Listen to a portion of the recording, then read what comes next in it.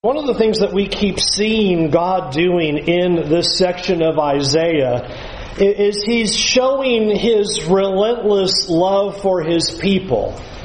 He's showing how much He cares about His people, and He continues to call them back to Himself. Isaiah 55 had an amazing image of calling for the people to come to the waters, a call to the thirsty to find true life and to receive the true waters and true bread that would actually satisfy, to stop wearying themselves and laboring after things in this life that would not sustain and would not be true life. And what God has been doing in these sections as well is really trying to expose the people for who they are, to kind of get down to the heart of the matter so that they will understand why they need God and why they need to turn to Him and to forsake their ways and to adopt God's ways. And we see that here in Isaiah 58 as we see it, really an interesting picture.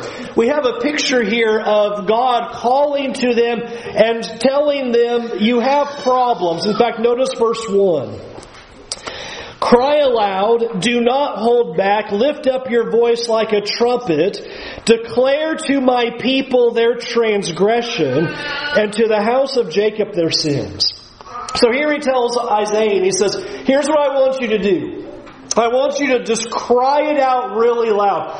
Tell them all the sins that they are committing. Do not hold anything back. They have all kinds of sins that need to be addressed. And then you notice what happens in verse 2.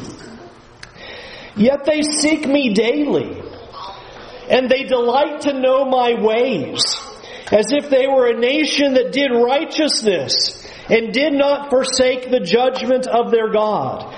They ask of me righteous judgments. They delight to draw near to God. Now just stop there for a minute and you go, now that doesn't sound like a bad thing, right?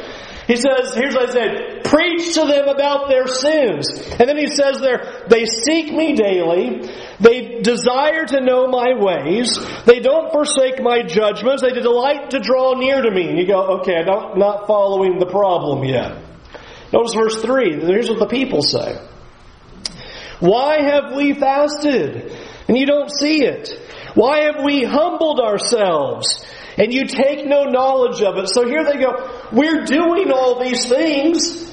We're seeking after you. We're coming to you. We care about your righteous judgments. We seek you daily. We want to know your ways. And we cry out to you, and you don't answer. And we humble ourselves. The picture's even said there in verse 5. They're bowing their heads, and they've got the sackcloth and ashes. Why don't you respond? And it is interesting what God uses here as He describes their problem. Notice how He says it there in the middle of verse 3. Behold, in the day of your fast, you seek your own pleasure and oppress all your workers. Behold, you fast only to quarrel and to fight and to hit with a wicked fist. Fasting like yours this day will not make your voice to be heard on high. What Isaiah is told to proclaim is he says, list all their sins. And the problem is they look like they care about God. They have all of the externals done. They're fasting.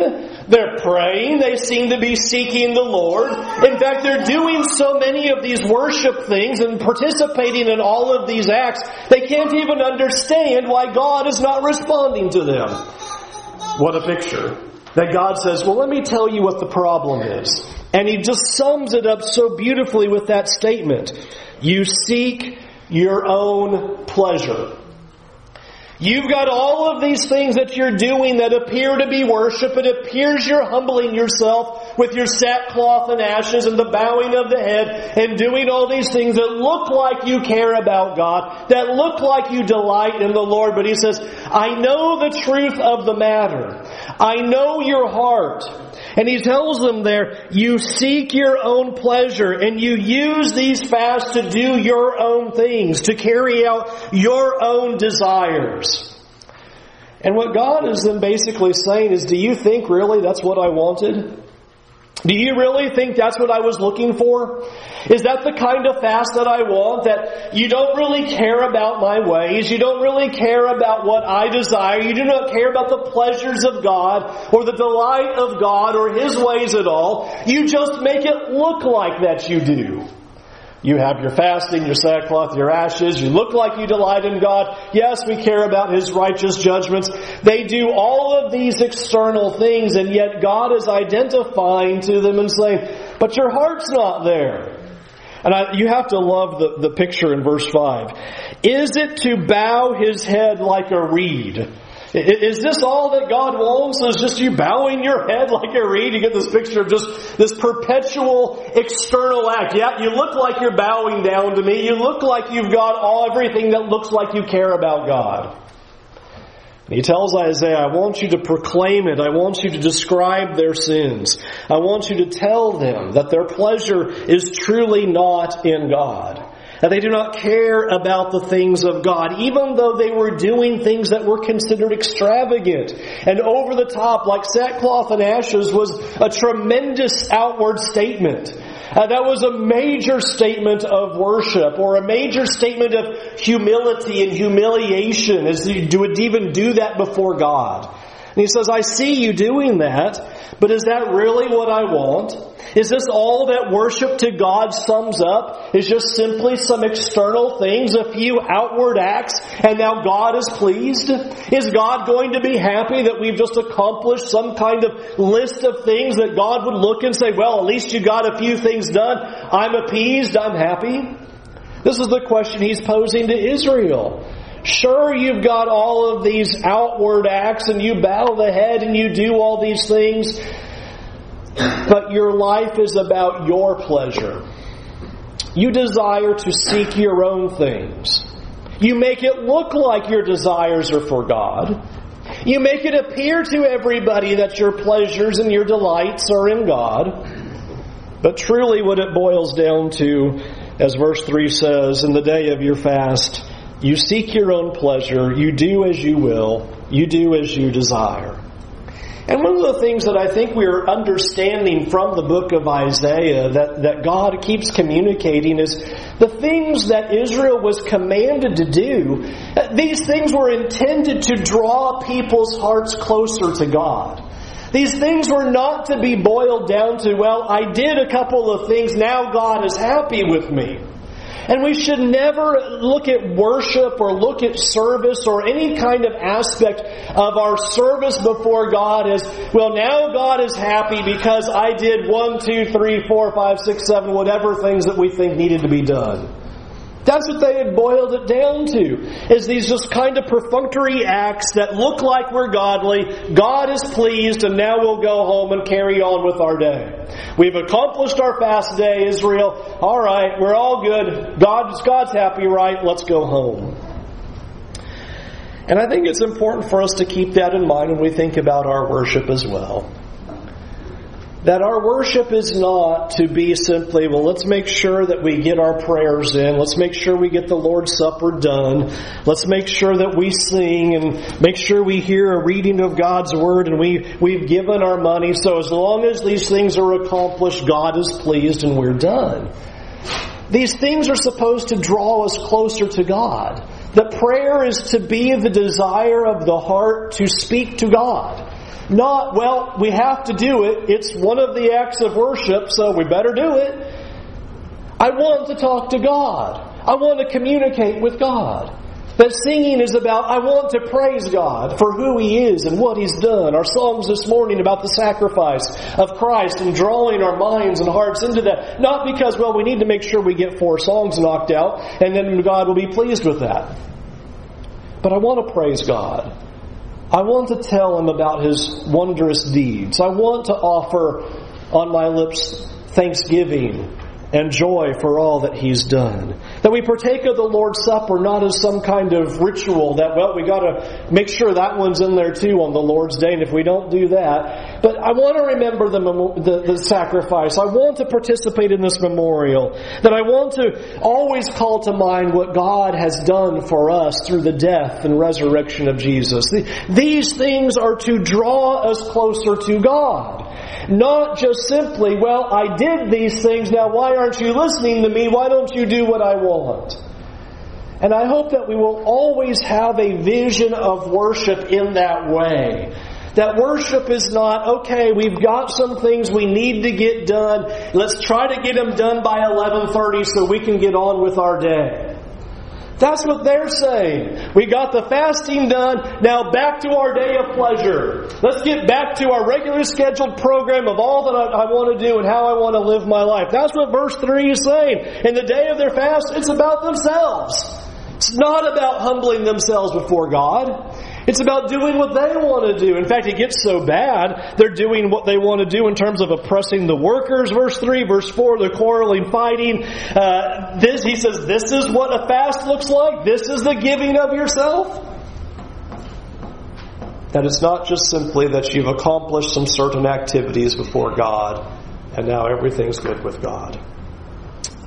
And so he tells them that essentially the activity alone is useless before him, and that Isaiah proclaim these sins, declare them, lift up your voice like a trumpet. Verse 1, cry aloud and do not hold back. These things are useless before God. And now what God does in the rest of this chapter is He's going to give 3 illustrations of that. He's going to describe what He wants. Here's what I desired. As verse 5 ends, will you call this fast acceptable? This is not acceptable if we're coming at it in terms of our desires and our pleasures. But now He's going to describe, here's what I'm looking for in your life. Here's what I expect to see so that your worship is acceptable before God. Notice it now in verse 6. Is not this the fast that I choose, to loose the bonds of wickedness, to undo the straps of the yoke, to let the oppressed go free, and to break every yoke? Is it not to share your bread with the hungry, and bring the homeless poor into your house? When you see the naked, to cover him, and not to hide yourself from your own flesh. Then shall your light break forth like the dawn, and your healing shall spring up speedily. Your righteousness shall go before you. The glory of the Lord shall be your rear guard. Then you shall call, and the Lord will answer. You shall cry, and He will say, here I am. So here is the picture that He says, stop the wickedness. If I could just sum that up, Monday matters to God. Here they are, and you say, well, we're going to keep all of these feasts, we're going to do all these externals, but in the day, all the other days, they weren't living for God at all. They're oppressing, they're fighting, they're quarreling, they're seeking their own pleasures. You see all of these pictures given, even in verses 6 and 7, of how they were treating one another. He says, you have to stop those things. That God wants wickedness to end.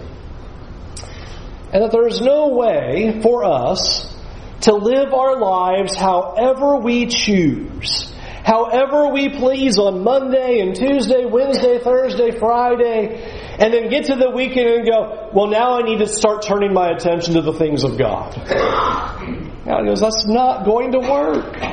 That's not what He wants. He wants a life completely devoted to Him. A life that lives for Him every moment of every day, not just on a Sunday in our language or on a Saturday to them.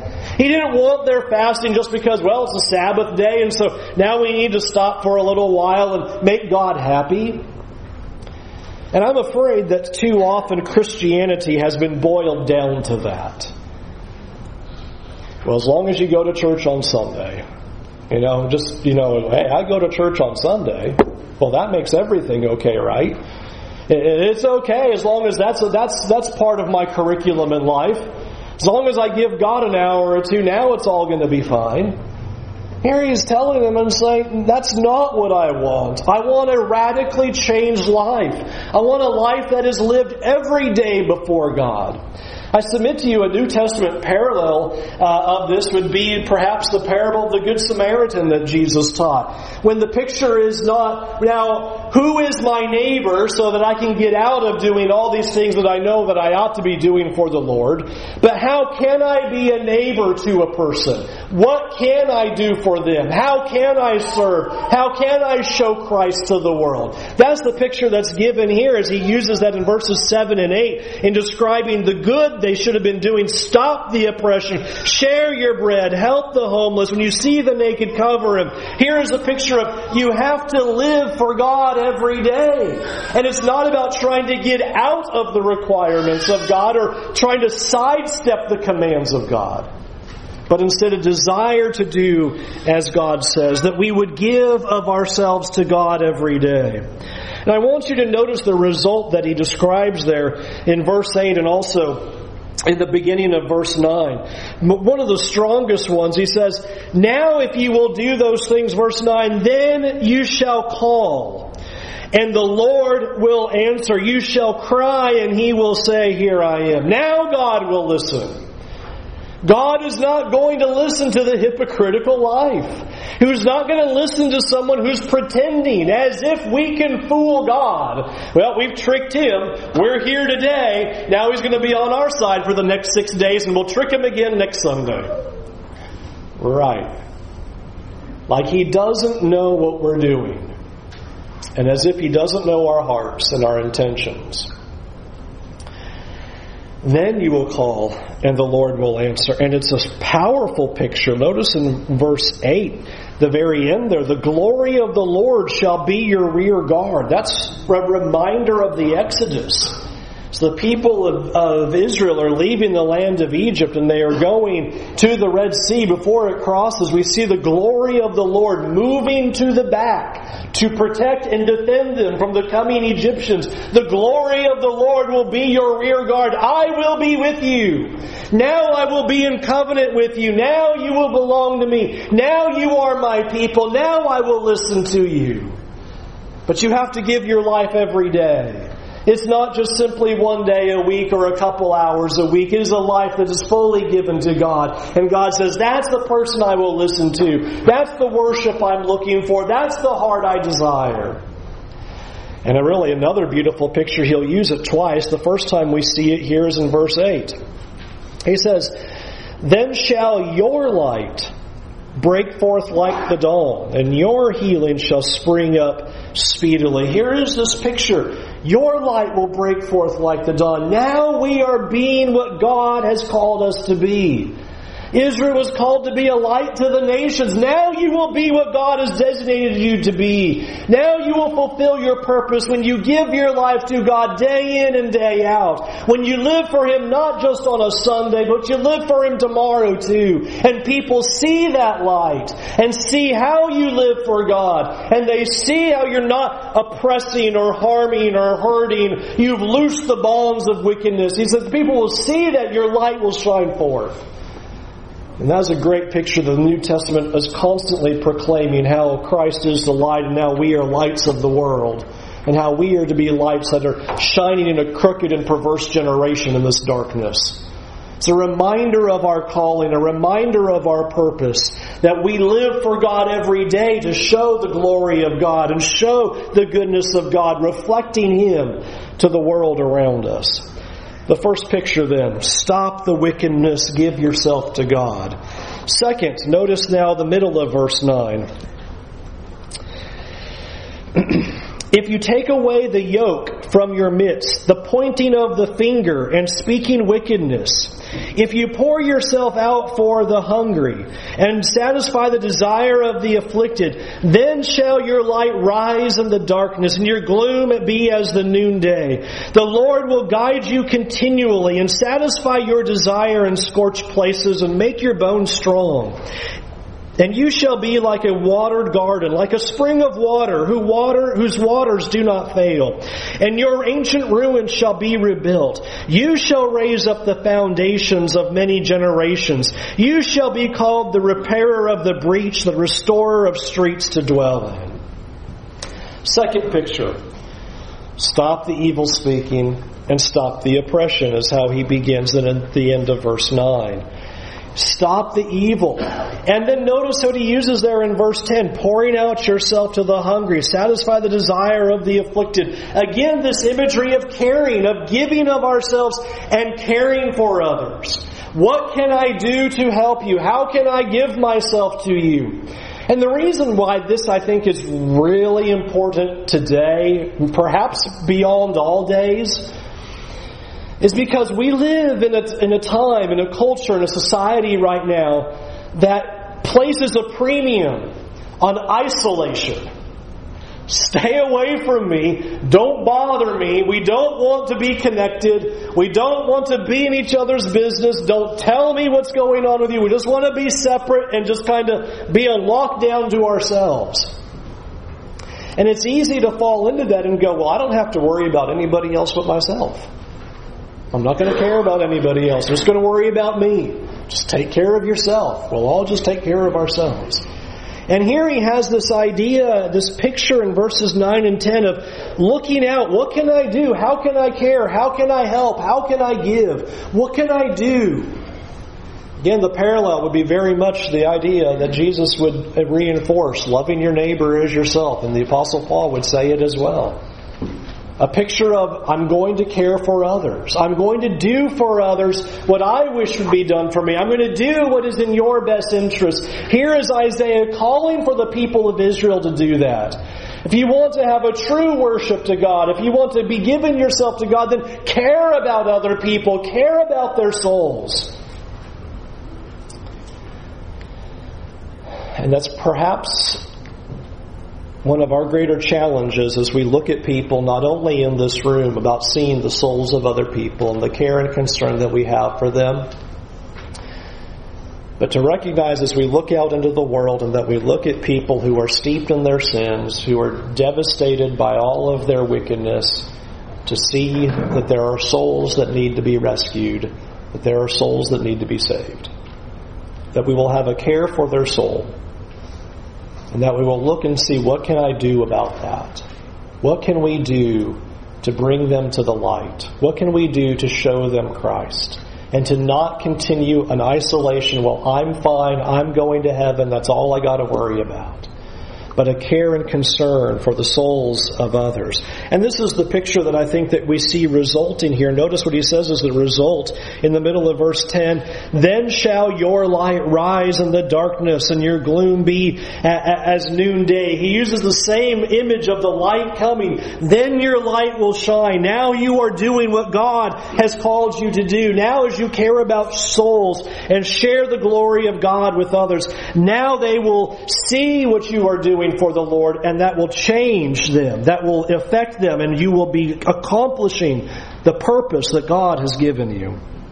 Listen to the blessings that God describes here. Verse 11, the Lord will guide you continually, satisfy your desire in scorched places, and make your bones strong. Here are these pictures of blessings that God will continue to be with you and help you and guide you, protect you. And then notice the end of verse 11, so amazing. You shall be like a watered garden. Okay, that works. I like the picture of, here's blessings again. You're going to be cared for by God. You are provided for by God. God is with you. You will be like a watered garden. But is the purpose so that we can step back and go, hey, well, I'm enjoying the blessings of God, and so here I am all by myself. I'm good to go. Thank you, I've got God. I don't need anybody else. Look how he describes the rest of it. He says, you'll be like a watered garden, like a spring of water whose waters do not fail. Now he turns it and says, it's not just simply us consuming the blessings of God. Hey, He's going to be with us and protect us. And isn't it wonderful that we are in a covenant relationship with God? And so we're enjoying all these blessings that God has given us. But he turns it and says, and you will be like a spring of water. He's telling the people, and you will be a blessing to the world. It's not just simply that we consume the blessings of God, but now we use these things that God has done for us. And the enjoyment of our salvation and forgiveness of sins and the hope that we have in Christ. to now be the means by which we become springs to the world. That's exactly what Jesus was driving at when Jesus was calling himself the living waters in John 7. Notice what he says, whoever believes in me, as the scripture said, out of his heart will flow rivers of living water. It's the same picture. Here's Jesus not saying, okay, I'm the living water and you just come to me. Yes, He is the living water and you come to Him, but notice the result is that it will cause then this water to flow out of us to the nations, to the world, to the souls of others. He says, this is the kind of worship that I accept. This is the heart that He was looking for Israel to have. To have a concern for others, the concern for their soul, to be the light that was rising in the darkness, to be like the spring of water that was pouring forth to the nations. Third picture, verse 13. If you turn back your foot from the Sabbath, from doing your pleasure on my holy day, and call the Sabbath a delight, and the holy day of the Lord honorable, if you honor it, not going your own ways, or seeking your own pleasures, or talk idly, then you shall take delight in the Lord, and I will make you ride on the heights of the earth. I will feed you with the heritage of Jacob your father, for the mouth of the Lord has spoken. Now he turns and he says, stop living for yourself. To stop living for your personal pleasures. Notice he says in verse 13, I want you to live for the Lord, to call the Sabbath a delight and the holy day of the Lord honorable. Honor it, verse 13, not going your own ways, seeking your own pleasure, or talking idly. Here is this picture of delighting in worship. He says, Israel, I want you to worship and I want you to delight in it. I want you to seek it and enjoy it. Now that's interesting because back in verse 2 it said they thought they did. It said they delighted in the Lord. And God goes, no you don't. Because you delight in your own pleasures. You're doing what you want to do. Even though you've got this external act of, yep, we're here for worship. And we're doing all these things that it looks like you delight in Him. God says, no, I want you to actually delight. I want you to enjoy and worship and see my day as honorable, is what He calls for Israel. Now, I think it's important. Top 15 pet peeves of mine. I need to use it here. The Sabbath in the Scriptures is not our Sunday. Okay? Let's put that on the table very clearly. He's telling them about their Saturday, about how they were to worship God. And when they would come together, as the Sabbath was a holy day, to remember that they were slaves in Egypt, and became a day of worship to the Jewish people. But the application is very strongly there about our desire to worship God. Our desire to delight in Him, that we want to pray, we want to sing, we want to remember Christ, we want to do these things, that God is not looking for these things to be done out of some kind of obligation, but out of a desire for Him, that we will desire to honor Him, that we desire to speak to Him, that we desire to sing these praises to Him, and that we would never have our worship be a let's get it over with attitude. It wasn't just a few weeks ago, we had Valentine's Day. Fellas, how do we do all that? Valentine's Day. And so you probably bought flowers. I bought flowers. Everybody's got to buy flowers. They raised the prices 4 times higher for one day. But we all buy flowers. And I'm sure what you did is you gave her the card and the flowers, and you wrote in the card, Happy Valentine's Day, because I have to. It's February 14th and I don't want to be in trouble. Right? No. You either wrote something out on the card about your appreciation and love, or found a card that said those kinds of things that reflected how you felt and what your spouse meant to you. Obligation doesn't work. It doesn't work to say, here honey, it's February 14th, enjoy, because I had to. And God doesn't accept it either. We cannot think that, we're here, God's pleased. Well, it doesn't matter that I hate every minute of this moment. It doesn't matter that I really want to get out of here right now. It does matter to God. God cares about the heart. He cares about our motivation. He cares about our worship. And it's not supposed to be obligation. And I would say it like this. If the reason we're here is because we think it is commanded of us that I have to be here, then our hearts are just like these people. We're not here because we have to. Yeah, it's the Lord's Day again. Man, I can't believe it's Sunday. That stinks. All right, I get myself ready and have to get up. That's not what God wants. God does not accept it. That is not delighting in God. That is not worship of the heart. That is obligation and duty that God does not want. Notice the result. He says, I want you to delight in these things. And when you delight in the Sabbath, he describes, when you delight in this worship, verse 14, he says, then you will delight in the Lord. I find that really interesting, that explanation. If you will delight in the Sabbath and honor my holy day, and stop taking pleasure in yourself, but enjoy that worship, he says, then you will delight in the Lord. And the Scriptures tell us that picture again and again, where Jesus would even say that where your treasure is, there your heart will be also. We must come to delight in God and to enjoy the worship of God. And I think the important thing that we need to spend the next couple minutes talking about then is how do we do that? How are we going to come to delight in the worship of God?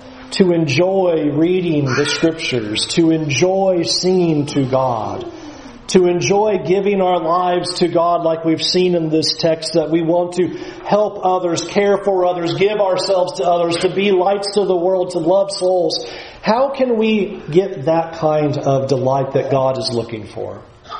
Let me illustrate that in a couple of ways. Some of you know that I enjoy watching football. This is my morning season right now as I wait for September to come back, right? You know, we miss football.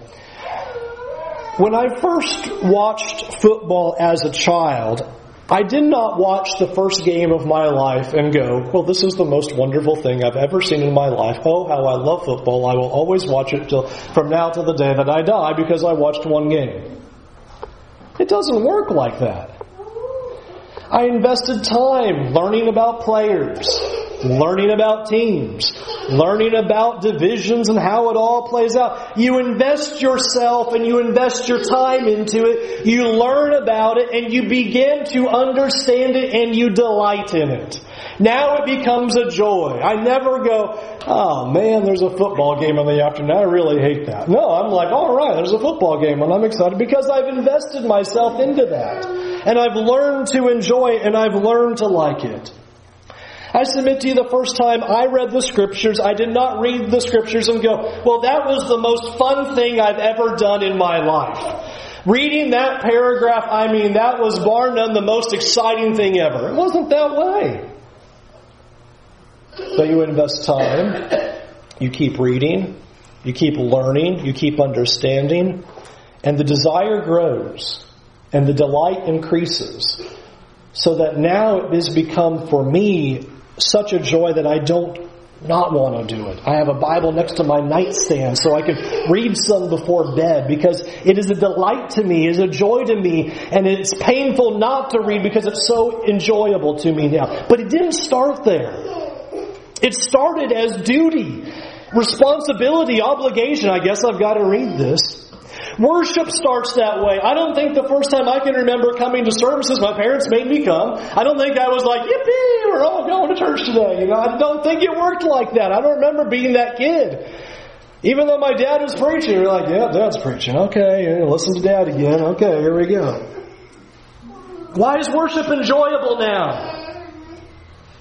You invest your time. You invest your mind. You invest your heart. You give yourself to it again and again. And you see the joy. You see the delight. And now it becomes the point where there's nothing else I'd rather do. I don't care what's going on in my life. I don't care what's happening. I want to do this because it is so enjoyable. It is a delight to me to do it. This is what it takes to have passion for something, is we invest ourselves, we invest our time, we give ourselves, we give our heart, we give our mind. And if we come here Sunday after Sunday and it's just sit here, let's get it done and get it over with, you will never enjoy this.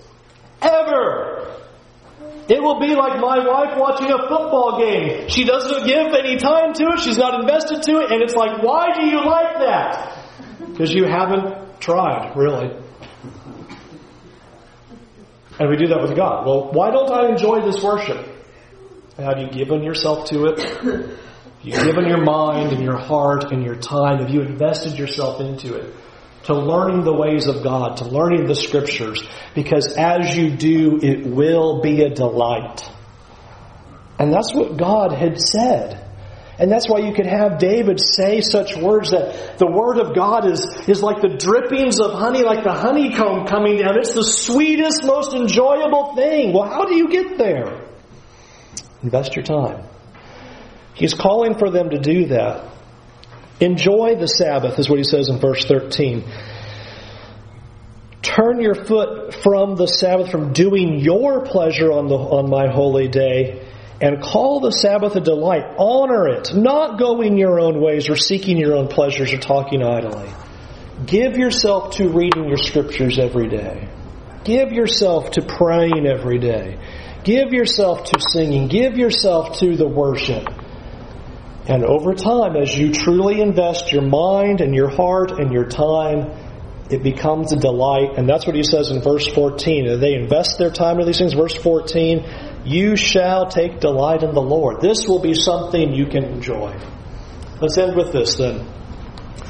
Practical atheism looks like this. We look the part, but we don't invest our hearts.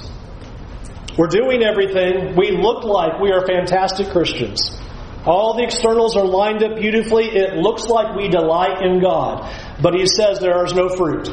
You're not doing the things that God has said. We must live for God every day. It must affect us inside and out. Not just, well, it looks good today, but it comes from the heart. It comes from a desire of God that we live for God today and on Monday and on Wednesday and on Friday, even when it's not convenient, because God is our joy. But practical atheism is avoided when we invest ourselves. And we use these acts of worship to draw our hearts closer to God. I submit to you, that's why we have these things. Is these things are not to be like a ball and chain around our foot, but become the joy that we experience as it draws us closer and closer to God as we invest ourselves into those things. So that it will become to a point that I'm not trying to get out of it. I'm not trying to avoid it. I'm not trying to shortchange it. But I want to be here, and I want to have Bible studies, and I want to enjoy the Word of God, and I want to enjoy all the worship that there is, and I don't need a command about it. Well, He didn't command Wednesdays. I don't care because I delight in it. That's the result. I enjoy the things of God. The Word of God is delicious, and it is enjoyable, and that's all I want to do. God said, we can have that joy.